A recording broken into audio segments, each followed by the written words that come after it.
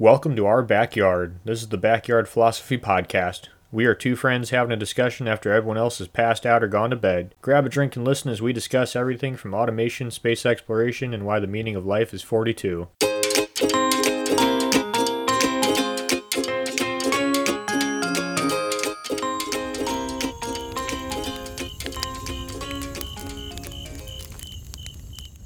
The Valley of Kings, land with hidden tombs, graves, and treasures, filled with history, stories, and untold wealth. Only, this is probably not the Valley of the Kings you are thinking of. No, this is the Valley of the Kings not a land covered in desert in Egypt. Now, this is a land covered by snow. This Valley of the Kings found not in Egypt, but found in Siberia. Oh no, Nick. Pack your winter clothes. We're traveling to Russia. Cough, cough, metaphorically, not literally. To talk about archaeological items that belong in a museum. But before we discover tombs, Nick, how are you and what are you drinking? I'm doing great. I'm nice and warm, and I'm drinking a Busch Light. And I just gotta say, Mike, you know there's other parts of the world besides Siberia, right? Perhaps none so cruel. But hey, it sucked now and it sucked back then. It's time to travel back to the Bronze Age.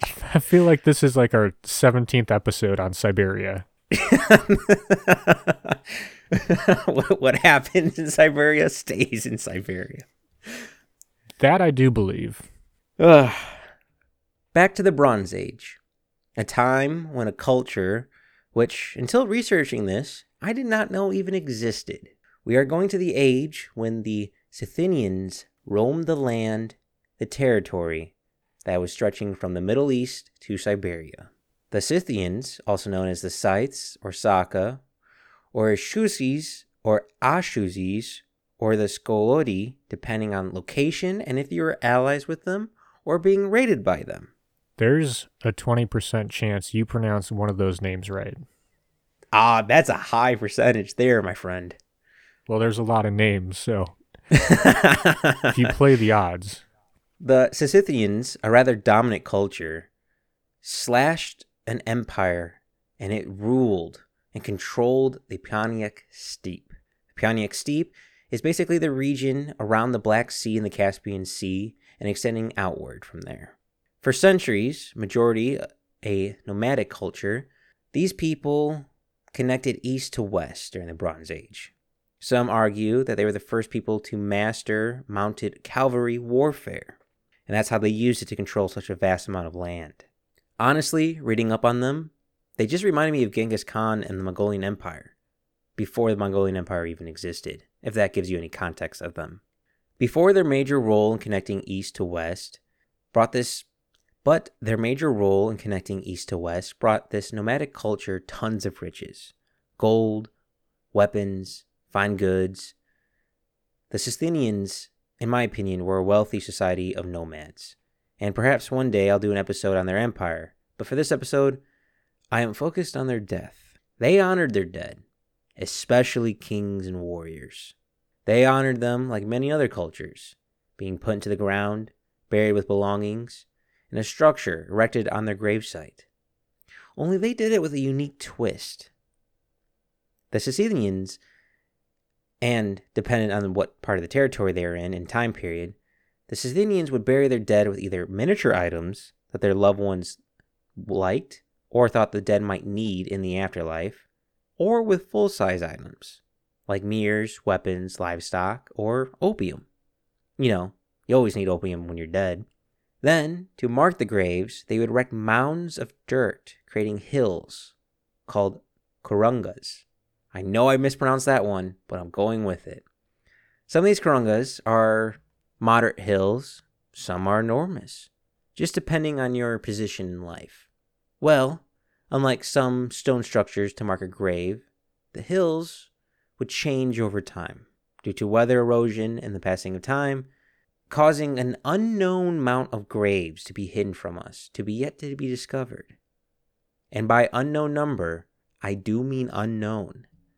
The earliest grave for the Scythians date around 800 BC, the most recent grave being 300 AD, a large time span of a culture we mainly know due to others' writings and Scythians by their own metal working. But these graves are not your standard 6 feet below the ground, oh no. If anything, I would compare them to either ancient Egyptian, Chinese, or Viking graves. A grave found in the 1970s had 2 people inside it, thousands of gold and silver artifacts, 16 servants, and 160 horses. So I guess it was a grave of 178 living things, but really only meant for 2 people. Kinda sound like ancient Egypt a little bit in my opinion. Massive sites, sacrificial animals, and a ton of riches. But that's not all. Where the Valley of the Kings for Siberia gets its comparison to the Valley of the Kings in Egypt. For in the valley, specifically the Yuki River Valley, have found some 700 sites, some being big, some being small. Perhaps the sites are tied in some way to one another, but either way, big or small, a lot of sites. It's an Asian Valley of the Kings. A recent discovered tomb found in 2017 by Swiss archaeologist Gino Caspri, who found a tomb of a Scythian prince. The tomb, unnoticed on the ground, was spotted when he was looking at aerial photos and found a tomb bigger than a football field. A circular tomb with a diameter of 460 feet, which, by all accords, might be the biggest ever for this culture. I mean, how a grave's got to be pretty big to put 160 something horses in. The 160 horses wasn't even for the prince. That was for a smaller, I believe it was 2 warriors. How many horses do these people have? I mean, they are a horseback riding nomadic culture. Horses were probably worth more than gold, I imagine. But it's not just princes being buried. A grave found in 2020 found a tomb with 4 people in it. A man, 2 women, and a baby. The archaeologists believe the man and one of the women to be warriors, for they were stashed with metal weapons, along with a large range of other items such as combs, axes, and mirrors. And even more recent, in 2022, archaeologists discovered a tomb containing 5 people. But one of the main people of the tomb, being a woman, is perhaps the most significant find. She was found not far from a known Scythian chief, so archaeologists believe her to be associated with a chief, or at least important enough in her society to be buried like one. She was adorned and buried with necklaces and jewelry that before her were only found with male burial sites, which makes me wonder, what was her importance in her culture? But also, I found something interesting, is that she was also buried with an iron knife. Now remember, the Sicilians were first a Bronze Age people who were, during this time in the transition from bronze to iron, makes it interesting she was buried with an iron knife. To bury someone with New Age material in a time where resources are what you go to war for, I find that utterly fascinating. But why all these findings? And why now? Well, the valley, and where other Scythian graves are found, are covered by a lot of permafrost, making the land hard and hard to reach / investigate. But the permafrost adds an interesting byproduct. The cold, the snow, acts like a mummification for the graves, making many of the Scythians into ice mummies. So many are preserved. But due to climate change, the warmer weather makes the land more accessible for archaeologists, but also puts a very fast timer on finding the graves before the warming temperatures destroy the items that belong in a museum, Nick. Many people thought there were no more graves or graves of note to find due to grave robbers picking through the sites in both modern centuries and centuries of old.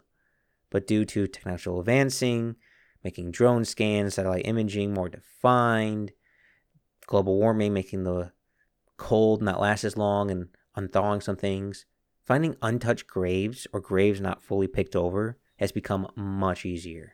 Who knows, Nick? Maybe one of these days we will adorn the Indiana Jones hats and venture out to help find an untouched grave. Well, now you know a little bit about the Scythians and the graves still yet to be found. And that's a culture I did not know existed until I accidentally came across this. Yeah, I've never heard of these people. But that's crazy. Well, that's a great way to hide your graves. Oh, it's just a hill. We're gonna go and survey every hill. That's that's a really good one. And just a note on the importance of culture. From what I've done of light reading of them, they might have been the founders to start the foundation for the Silk Road. That blows my mind that I've never heard of them until now. So, hold on. I'm trying to find a map of this area. Where exactly is this at? So, if you are very interested in looking for this, you should look for the Pontiac Steep. PONITCSTEPPE.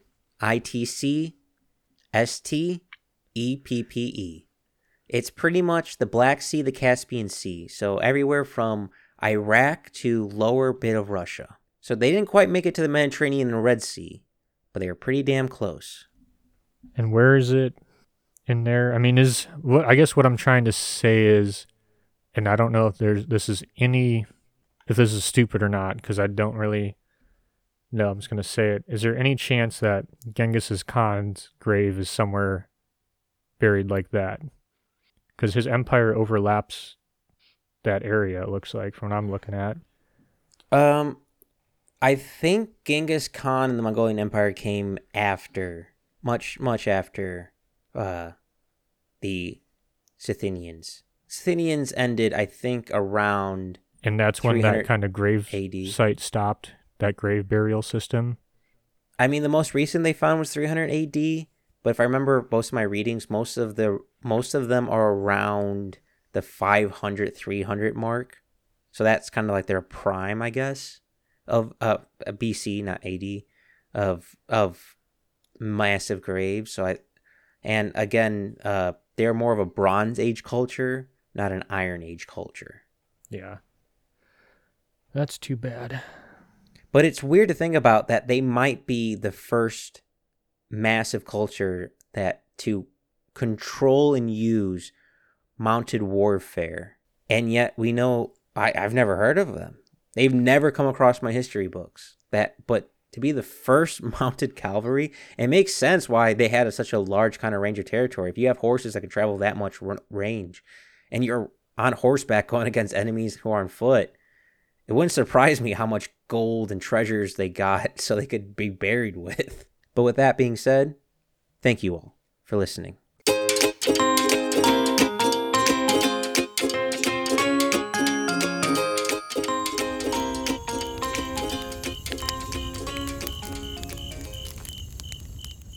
Thanks for listening to the Backyard Philosophy Podcast.